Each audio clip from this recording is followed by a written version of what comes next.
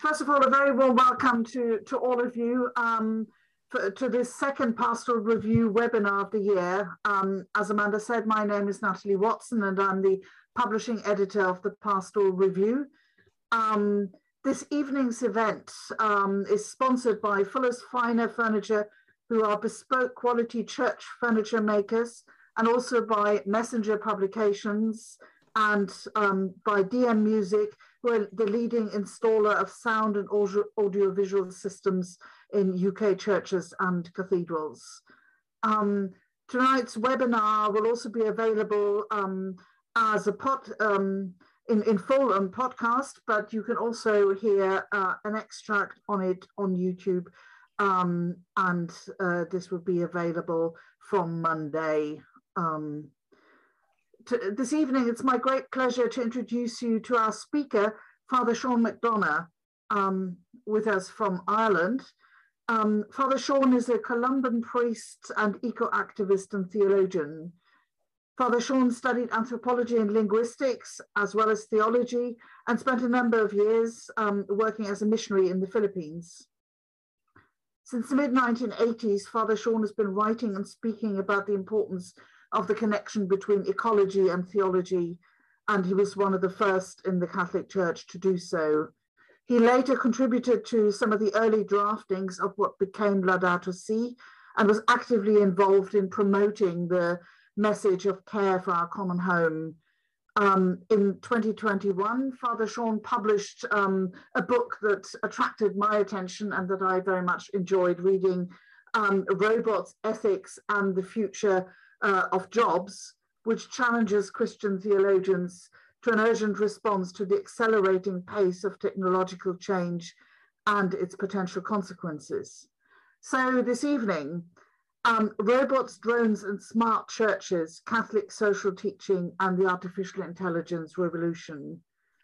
Father Sean is going to talk for about 20 to 25 minutes, and there's going to be an opportunity for questions and answers. So if you have any questions or any comments to make, and I hope we will have some conversation as well as listening to Father Sean's talk, then please put them in the chat and we will raise them in the Q&A session. So without further ado, thank you very much, Father Sean. Over to you. Natalie, thank you very much. And I would like to thank all the people who are listening in tonight. As you rightly said, I'm a Columban missionary. And basically, I worked in the Philippines from 1969 onwards.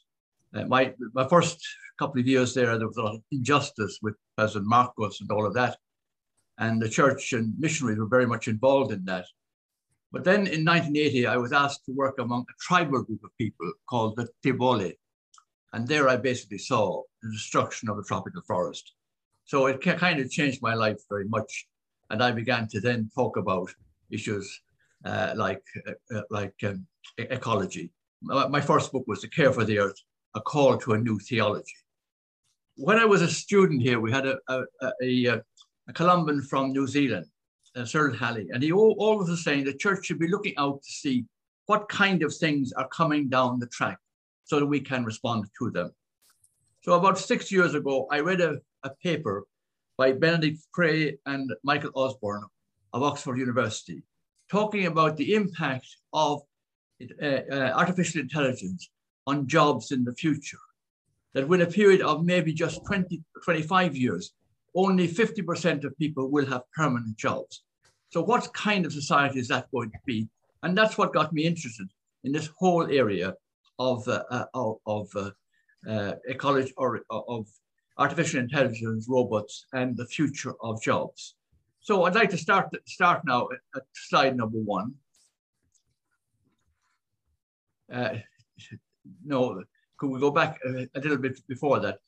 Basically, I started the book by saying, when I was in Lake Subaru, to call my mother, I had to spend 6 hours in a bus, going from the Wally World over to Davao City, because that was the only place where there was an international line at that time. So you spend 6 or 7 hours, depending, the bus might break down. And eventually when you get over there, you got 10 minutes to speak to my parents. very often the call broke down and it was very expensive. Then I'd stay with a missionary group and come back to Lake Cebu the following day. Now that's extraordinary. At this time, I can call Lake Cebu regularly. So these are extraordinary changes that have taken place in our time. The next slide, please. So one of the things we have to remember is the extraordinary changes. One of the things when you're talking about computers, right from the 1970s, is Moore's Law. We double our digital capacity every 3 to 4 or 5 years.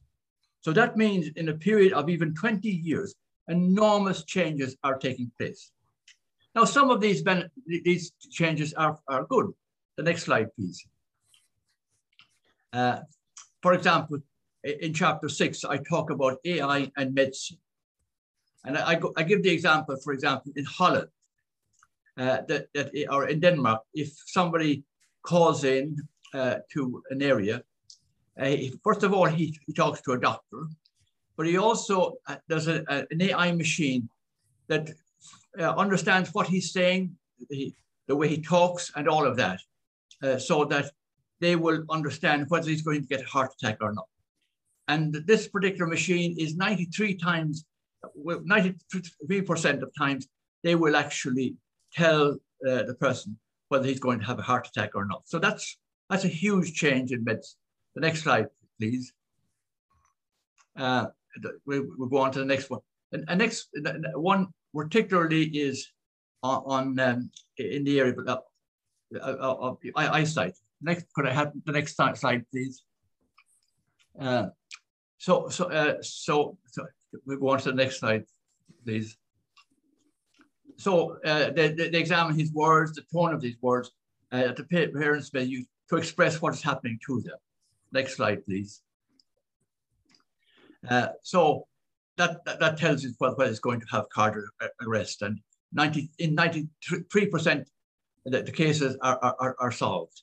And in many ways, the machine has greater power than many doctors have to do that. The next slide, please. Well, I give the example of eye surgery here. And I give the example of, for example, cataract operations, that these new technologies are better than almost any eye surgeon at the moment. The next slide, please. To make these microsave movements needed for a delicate procedure of cataract operations. The next slide, please. And I give the example of the person there who introduced this and introduced it to surgeons. Yes. Next slide, please.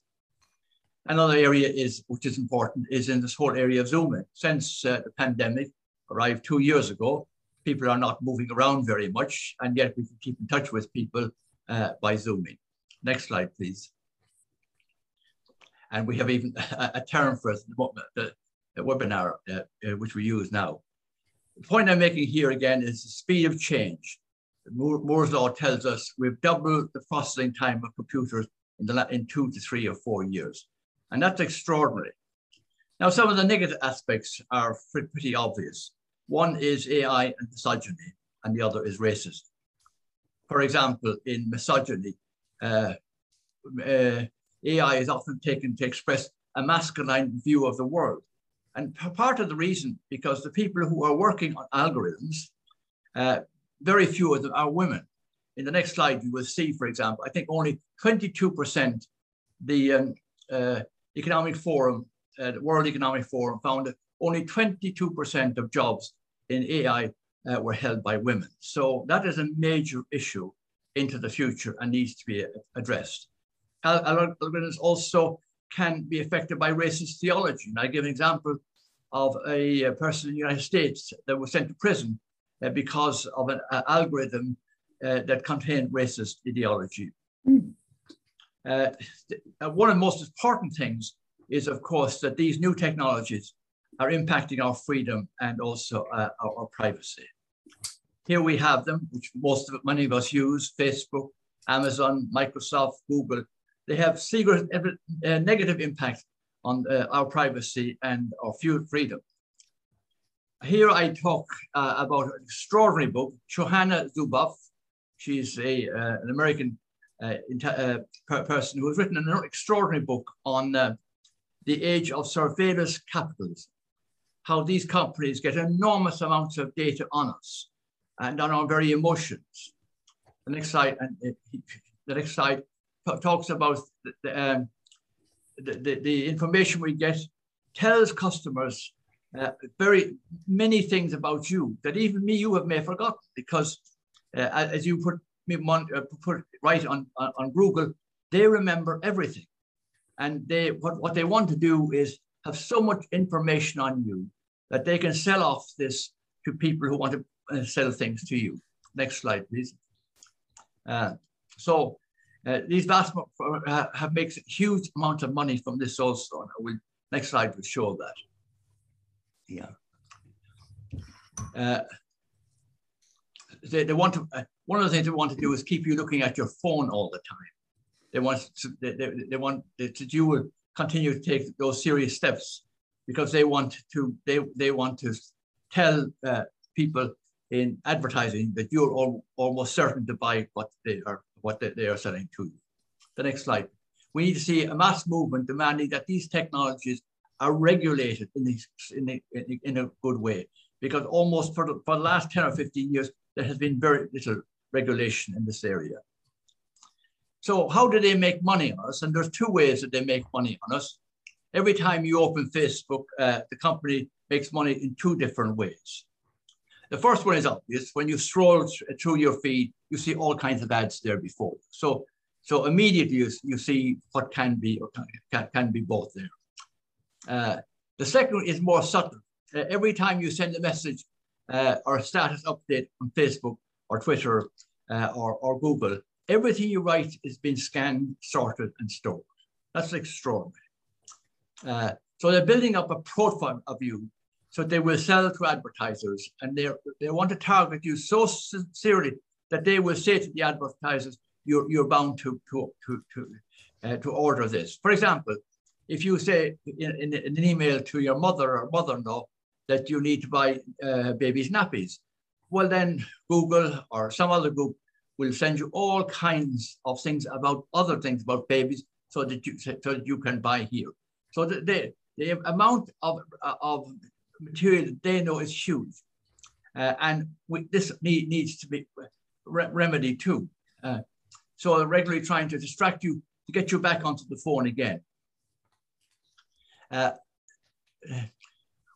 give a former Google engineer, Tristan Harris, one day heard another engineer say, "Why don't we make the phone ring every time you get a message?" And that's actually what happens now. Almost any time you get a message, the phone buzzes in your pocket. You take out your phone and you check what's been sent to you. And they also know that if you do that, it'll take you 23 minutes to get back to where you were before actually they made that play on you. Another area which is extraordinary on internet is hate speech. And here we have the result of work by a Facebook whistleblower, Frances Haugen. She believes that Facebook knows some of their products were damaging to teenagers' mental health, but they continue to use them. So, for example, in many situations, women's groups in Ireland say that what's been often said about teenage girls is extraordinarily destructive and even may lead people to commit suicide. So at a click of a finger, your life may be destroyed. And we need serious regulation on that to protect people's privacy and their good name. And that these companies should not be allowed to regularly have all the kind of data that they have on us for years on end. We need stringent laws to address this destructive behavior, backed up by fines and prison sentences. At the moment, a lot of fines, but fines are certainly not up, because these companies are making huge amounts of money. So they failed. Facebook has failed to curb hate speech. Here in Ireland, we're introducing legislation only at the moment now. This is 10 or 15 years after these people started doing this all over the world. Yes. The local minister here published a bill there just the 15th of January this year. There's also the abuse of power. One of the extraordinary examples of that was a British company, Cambridge Analytica, that used Facebook to see to send out messages to people in the 2016 election in the United States.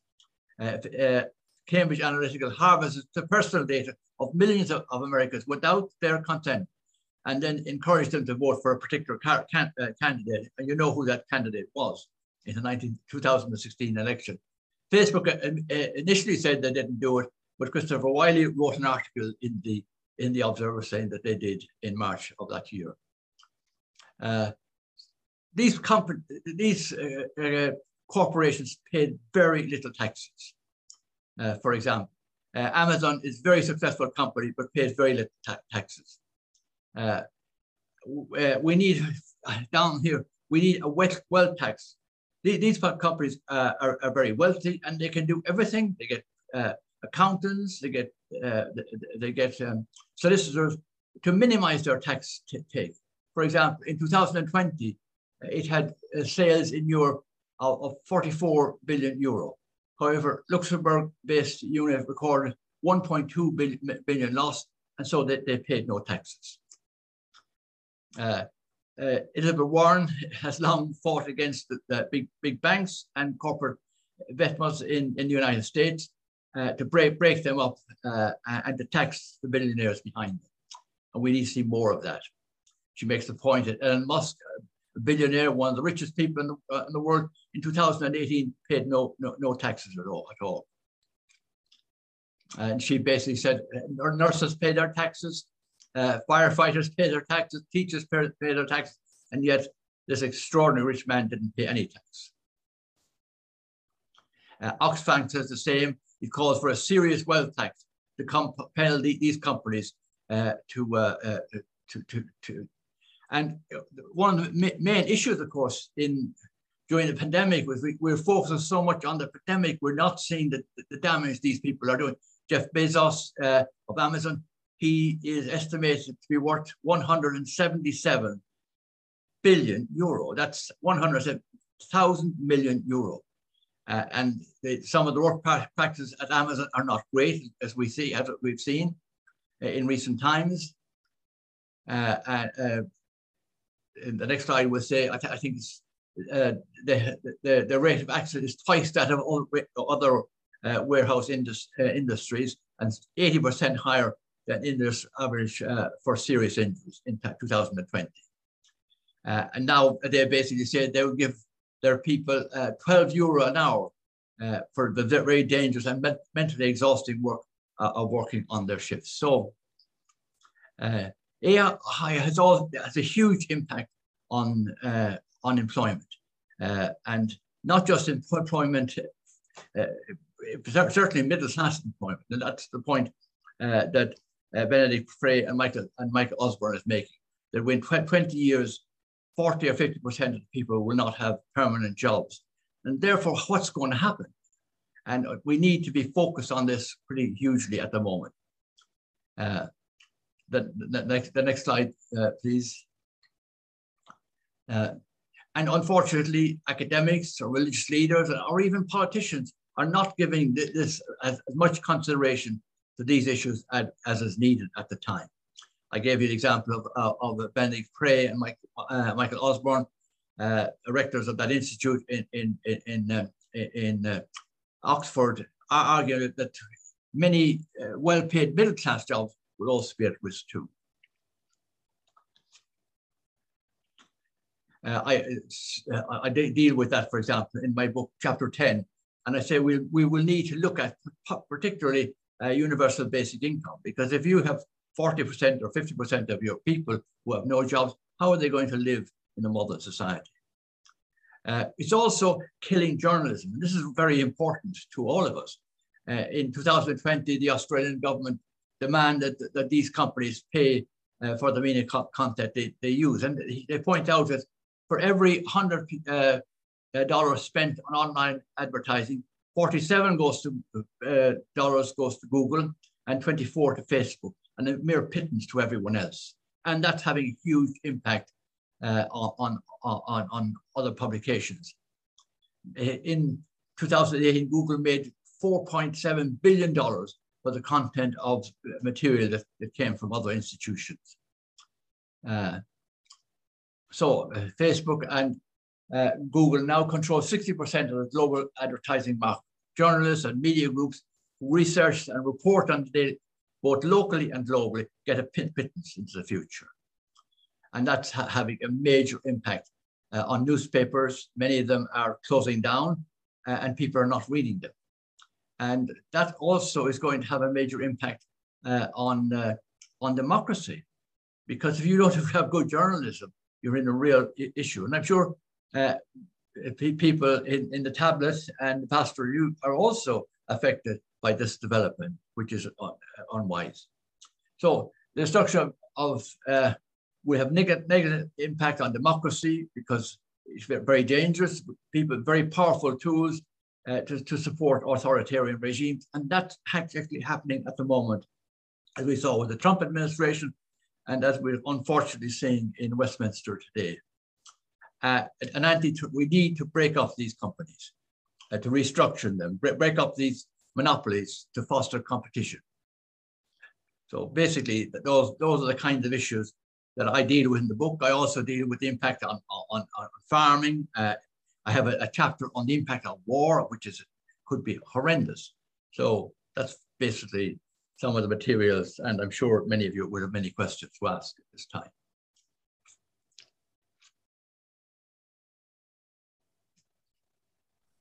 Yeah. Well, thank you very much, Father Sean, for basically drawing a map for us of the world that we live in, the different factors, the impact of artificial intelligence, of some of those elements that we've mentioned, robots, drones, large companies, the impact on jobs. In our title, we had I use this phrase, smart churches. I wonder if you could tell us a bit more how this impacts on the life of the church and how Christians, Catholics should respond to it. How can we actually live responsibly in this in this world of artificial intelligence, or in this smart new world? Well, for me, it would be very important that the church in each area begins to take this seriously. Now, one of the issues are the generation that's using this are not my generation. They're much younger people. So the church needs to have structures where they can have real dialogue, kind of the thing we talk in the synod about these sort of issues, and what kind of steps can they set up, for example, in their own parishes or countries. Like, for example, that the documentation now in our Parliament, Dáil Éireann, about this new technologies, how much have come in for church groups that are reflecting on this. And this is the thing they have to do all the time. They have to begin to put pressure on politicians. If you're going to regulate them, how are you going to regulate them? So it's central to organize groups in church that actually also know a lot about these issues, and actually also gain over the years in developing how these things are going to work.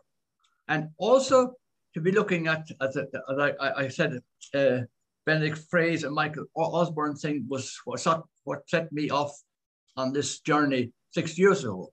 What is the impact going to be on work? And that's why I said the pandemic has not been great, because the pandemic has taken our eyes off these very serious issues.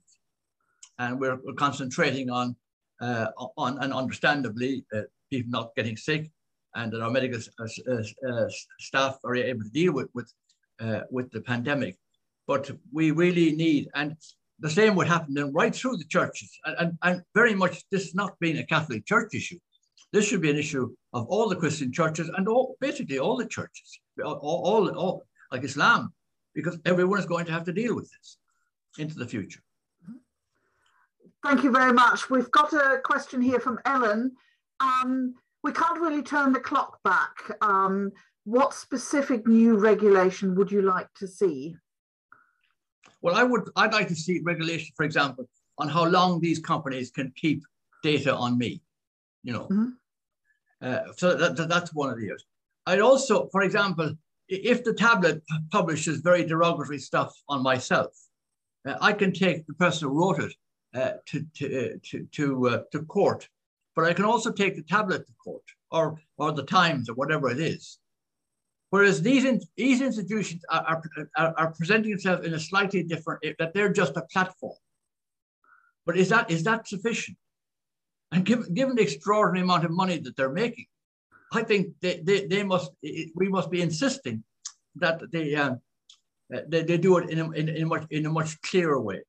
And I'd also, Elizabeth Warren stuff, that they have to break up these companies are extraordinarily powerful at the moment, and they have to be broken up. We did it with the railways, we did it with the banks in the 19th century. So it's not that we don't know how to do this, but we have let these companies away. Does anyone know how much information has Google on me or somebody else? And I think they should not be allowed to hold information beyond 6 months, for example. Thank you. We've also got a question here from Anthony. What should the church be doing to address the attacks on individual identity and freedom from consolidated data mining and exploitation? Well, I think, first of all, we need to be aware of it and be aware as a central issue. What I'm basically saying, this is going to be a central issue for our living into the future, because these technologies are so powerful for us and we all use them very often. But we must make sure that they're done in a way that promotes the common good and not just promotes the good of these institutions. And so in every single case, you would have to look at it in a quite different way. So it's general to give an overall thing.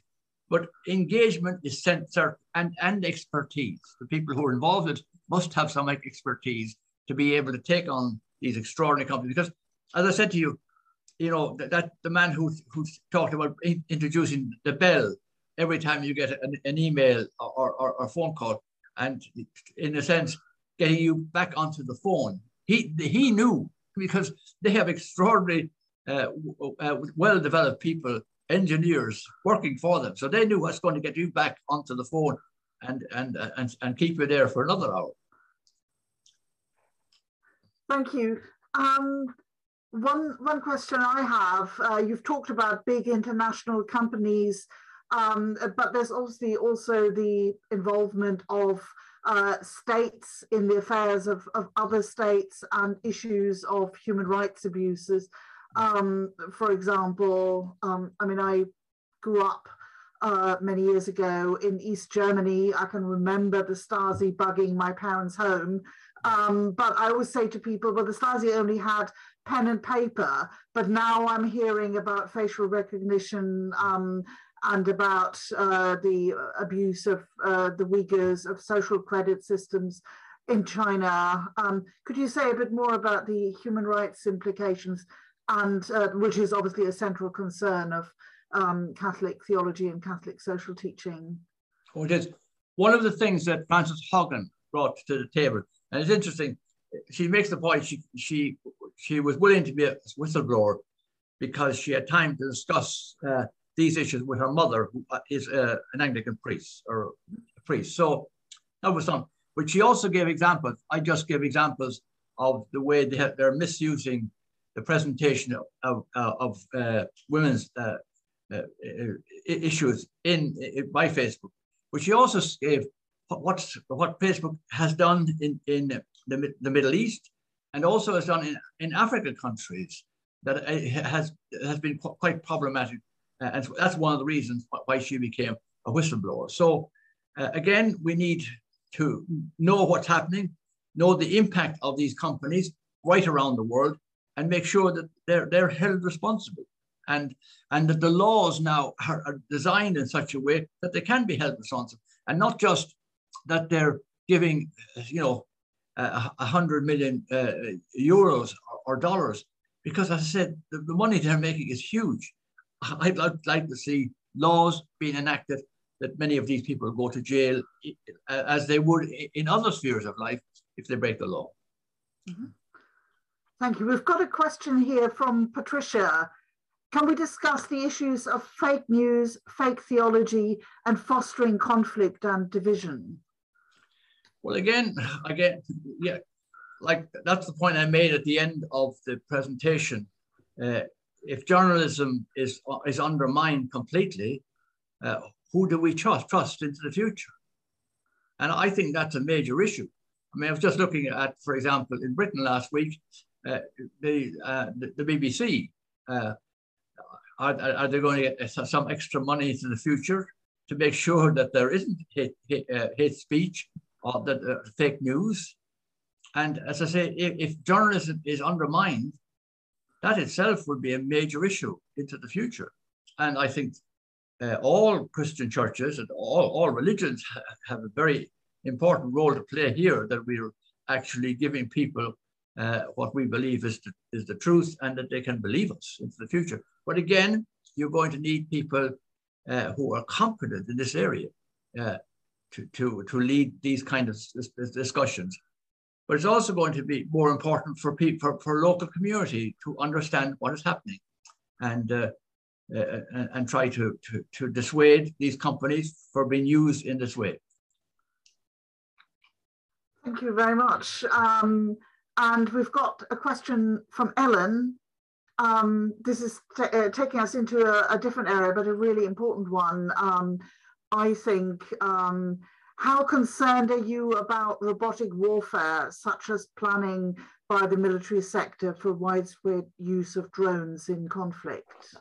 Well, one of the chapters in Robust is actually on warfare, and in a sense, for me, it was the most chilling chapter of all, because what it actually means is, like, until now, if you're going to have a war, First World War, Second World War, you had to go, and even what's happening in the Ukraine at the moment, you have 100,000 soldiers at one side of the border or the other. That's not going to be the way into the future. You couldn't launch your drone for 500 miles away or 5,000 miles away. And so you could have a permanent war going on globally. Again, if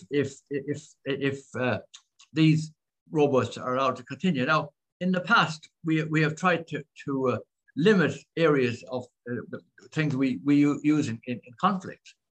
But we're going to have to think seriously about not having drones being used in warfare, because if it does, it can start wars just about everywhere. And there's no involvement.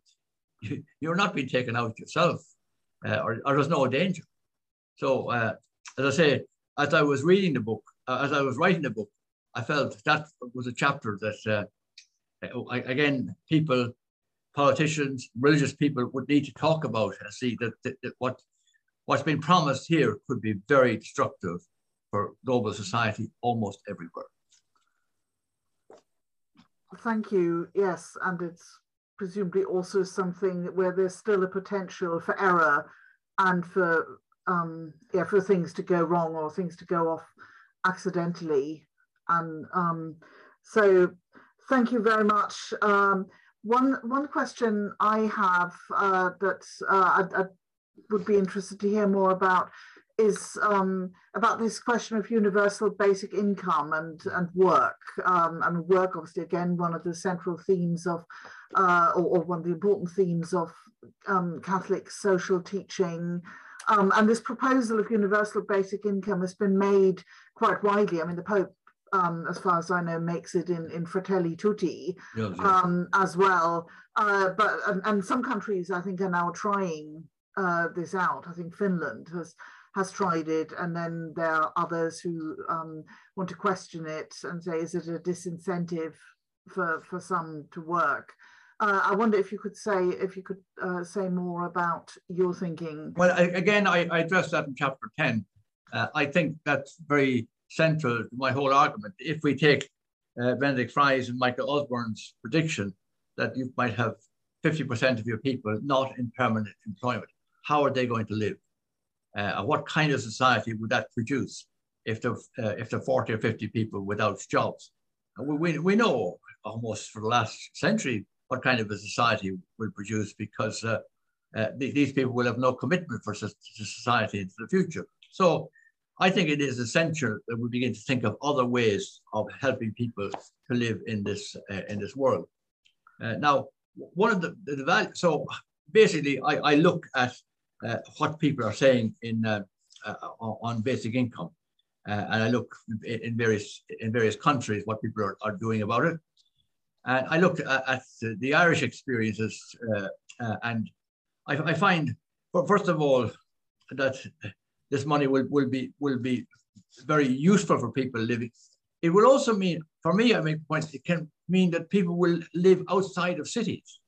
In the last number of years, in many situations, people have been moving to the cities to get enjoyment or to get work and employment there. But that may not happen into the future. People could move to the smaller towns and smaller cities, and they could also then work with other people to do various kinds of things, and particularly through parishes or dioceses and across the religious ground between Anglicans and the World Council of Churches and the Catholic Church. So I think there's all kinds of possibilities. And one of the things about it is it will produce greater levels of community. Mm-hmm. And if you produce greater levels of community, that are people are involved in your society at that level, then that's for the good of everyone. It's for the good of teachers, of medical people, that the society is responding as a society and promoting common good as much as it can into the future. And I think that from what I've written in that chapter 10, that it will be possible in societies. But we're going to have to think seriously of what I said in my presentation, that the likes of Jeff Bezos, who's worth 170 billion, that he is seriously taxed into the future, as Elon Musk is. He wasn't taxed in 2018.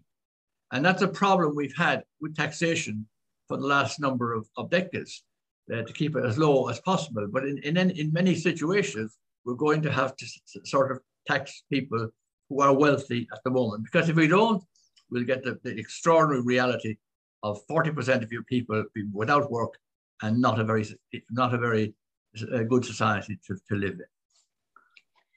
How would it be funded? Well, it'll be funded by the state, by levels of taxation. And I give the figures there from Ireland, Sean Healy's work that he has done over the years on it. It will take a bit of extra money from tax. Like, for example, in Ireland until now, our taxation for corporations was 12.5%, which is extraordinary. Now we're supposed to take it up to 15%, going on from here. But why couldn't it be 20 or 25%? I mean, teachers are and doctors and people in firefighters, they're paying serious levels of taxes, 30, 35, 40%. So why shouldn't the rich do it also? Yeah. Mm-hmm. Thank you. We've got a question here from Mary, or a comment going back to this question of regulation. An issue is the inability of national governments to agree internationally processes of regulation, scrutiny, and taxation. Even within the EU, some countries give favorable tax rates to encourage these tech companies to base themselves in that country. How can we encourage to see local benefits as opposed to the international aspects? Well, she's very right. I mean, Ireland has been very poor in this area. As I said, our corporate taxes was 12.5%, and so a lot of these corporations actually, for Europe and Africa, they're situated here in Dublin, you know. Mm-hmm. And have you seen too much? Very few of them have been fined here at all. even though there are many groups of people who are finding as how these corporations operate is problematic in the extreme. So, but I really do feel we're going to have to get together in some ways. We've done it in ways we handle data on people into the future in Europe, but we haven't done it in the United States of America. And I think we're going to have to get international agreements that this is the way we handle these institutions, because otherwise they do exactly what I said in the end of my, they don't pay taxes and they move around all the benefits they can get from a country, they take them, but they're not involved in any of supporting the building up of a genuine peaceful society. So I think I think people should put pressure on politicians. We need this, these kind of changes into the future, or otherwise these groups will grow bigger. For example, they have the pandemic has increased their profits dramatically in the last 2 years. Are we taking that into account? You know. Thank you. You've raised in the context of the universal basic income issues of justice for all, of equal access to work. One of the issues I think that we've seen through the pandemic in a context where in many ways access to the digital world and to digital communication has been embraced so readily by everybody. Certainly children were being educated online, churches were going online and are online. I'm wondering whether that doesn't also raise issues around a digital divide. You've talked about the injustice around gender and around race. I wonder if you could say something about equality of access. Well, again, in the book, I deal with the fact that a lot of education is taking place online right now, but I have very serious problems with it because the reality of what kind of education is that going to give to people? I mean, the reality is we're social animals. And okay, even my Zoom, I talked about Zooming, well, it's good, but in many ways, I much prefer to be talking to a live audience. And I think that's also, so we're going to be very careful. And in the book, I quote quite a lot of teachers that say, well, yes, obviously areas will be, a lot of education will take place in these areas in the past, but in no way must we say that all education is going to take place in this way, because it actually won't work for them. And you could have that divide of people who may be bright and can do this will succeed, but those who can't will not succeed. And I think, and the same is true of the churches. We're going to have to think seriously as the pandemic comes to a close. What about the future of worship? Because it is a worship of a community. And just streaming masses from places, it's been helpful in this time, and particularly if it was helpful to people. My own brother died in the middle of it, so people were able to take part in the funeral by actually by streaming it. But I have very serious issues about streaming things into the future. It's not the way community and what the Eucharist means to people, certainly in the early centuries, what it meant. So in the book, I talk about a lot of areas where I would be problematic about education and our religious celebrations just taking place online. Yeah. We've got an interesting question here from Leslie. There seems to be a time lag of about 10 years with church leaders and politicians understanding the speed of this digital revolution. How can this be tackled by them? Can we help? Well, I think we could, again, like if I was involved in a diocese, I'm almost every place at the moment in Britain, here in Ireland, there are people who are knowledgeable about these issues and that are Christian, but they have no context in which to share this because we don't see it as important. And he's making a very true point. if I went into a parish in Britain and said, what are the most important issues that you think are on the table at the moment? Would many of them bring up AI and the use of artificial technologies? They wouldn't.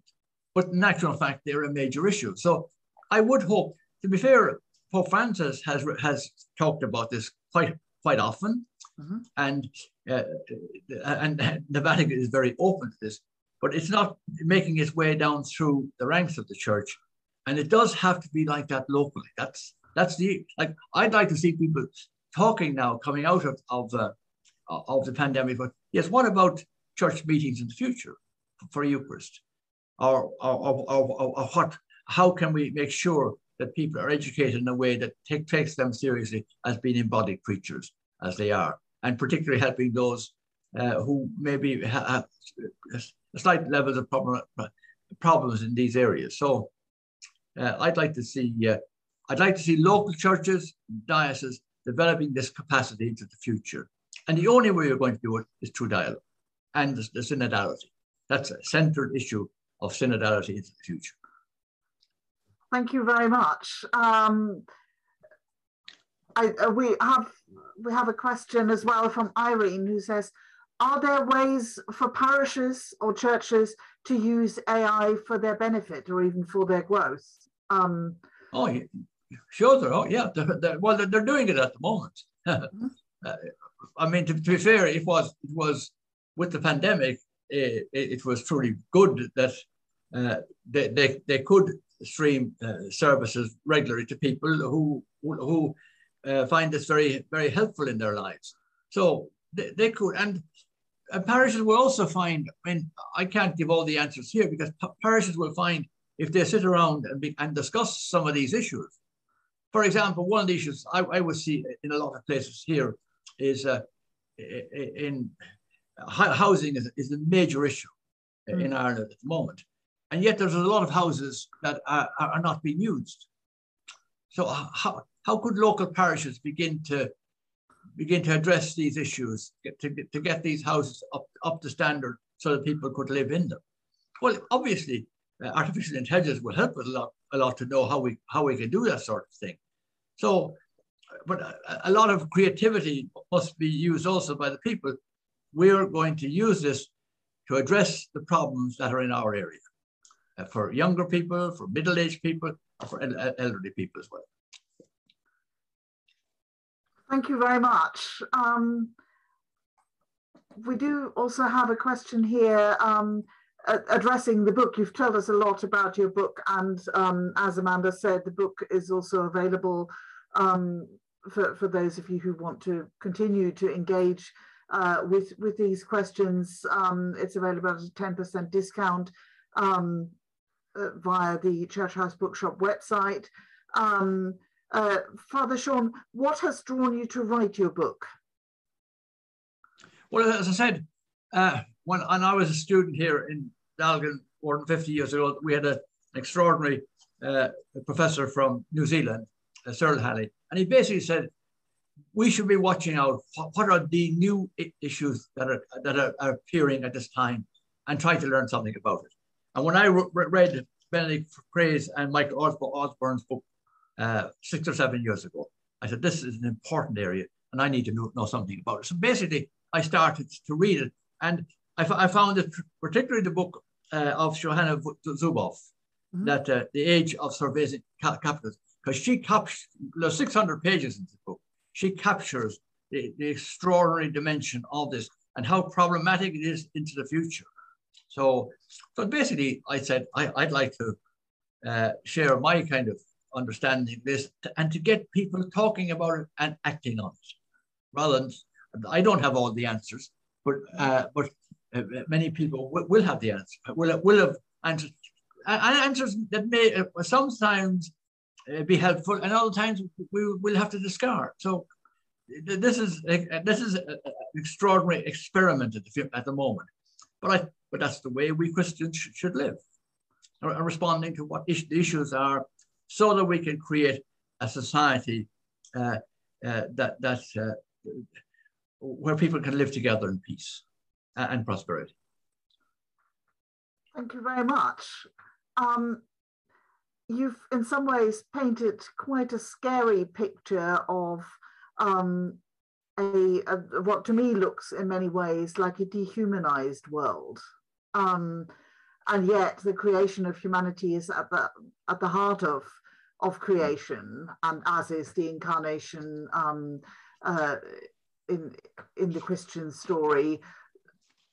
Is the end result, or you know, one of the ways how this brave new world, or the world in which artificial intelligence, for good or for ill, is part of our lives, will human beings become replaceable or dispensable? No, I would hope not. But again, to go back to Zubov's book, The Age of Surveillance Capitalism, and the subtitle, the fight for a human future at the new frontiers of power. That's what I'm talking about. And that's what she talks about for 650 pages. So there are people thinking seriously about these issues. I'd like to see them in local situations, and particularly people with a Christian understanding of, or a religious understanding of life, seeing this as part of their religious experience into the future. And it will be most exciting. If you're asking young people, what are ways you may contribute to your community, this is certainly one of the ways we can do it. If we forget this and forget the ethical issues involved in it, and let the companies drive their own agenda, which is actually profits, then it will be scary into the future. That's my issue. That's what I tried to say in my book. And again, as a lot of it, I'm reflecting Johanna Zubov's concerns, but and framing them within the context of religious concerns and ethical concerns also. Right? She's very good on the ethical concerns. But I'm saying, as a Christian, this is where we should be today, because these are the issues that we need to develop an expertise on them and bring about change that helps everyone, not just a few. Mm-hmm. Thank you very much. You've certainly challenged me to rethink using Amazon, which is a big local employer here. And if I could take you back, we talked at the beginning about your work as your concern with ecology. You were a trailblazer and in the conversation between ecology and theology in the 80s and through the 90s, leading up to Laudato Si. We've got a question here from Ellen. How sympathetic are you to the concerns of indigenous groups that they will be sacrificed? That they would be sacrificed as communities, having minerals taken from their land for new transition technologies?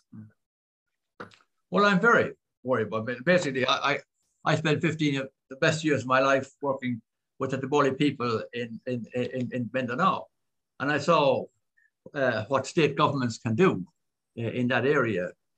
We have an extraordinary thing at the moment with the electrification of cars, with the important area of how we're going to do this with cobalt, and basically areas in the Congo are being used, and the local people are basically losing their land. So I'm very upset by anything like that, and particularly that would undermine traditional tribal groups, because one of the awful things in the moment that I learned in this school is that the impact that are on these indigenous communities, even losing their language.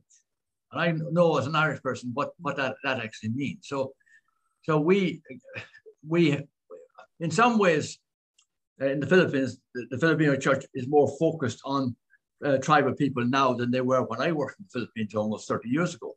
But for me, it was a very, very central issue that their livelihood is not destroyed to make sure we can continue our exploitation of the earth. And so a lot of those areas are up for grabs. And in a sense, our new technology is telling us the other impact of that.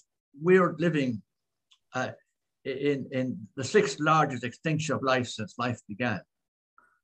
And in this century, we could wipe out 1 million species, which would be an extraordinary, awful reality for life on planet Earth. So those are issues. And the indigenous people are some of the few people that have guarded their lands in the past. And if those are taken from them now, I would be very, very, very upset. And I remember myself, the Philippines, I'd often exchange to say that in the beginning to people who were living in the lowland, they didn't seem to have much respect for the life of indigenous people and their land and their forests. And so it has brought about catastrophic changes to the Philippines, in which I went. Hardly any one of the 7 different forests are available, and an extraordinary lack of that into the future. We come from Northern Hemisphere, for example. In Ireland, I think we have 26 varieties of trees which are indigenous to this country. Where I lived in Lake Cebu, you could get 100 different species of trees in a single hectare. I mean, here was a really rich country, and Ireland is quite a poor country. But the reality is that that's not how it's seen. So the forests are gone, the coral reef.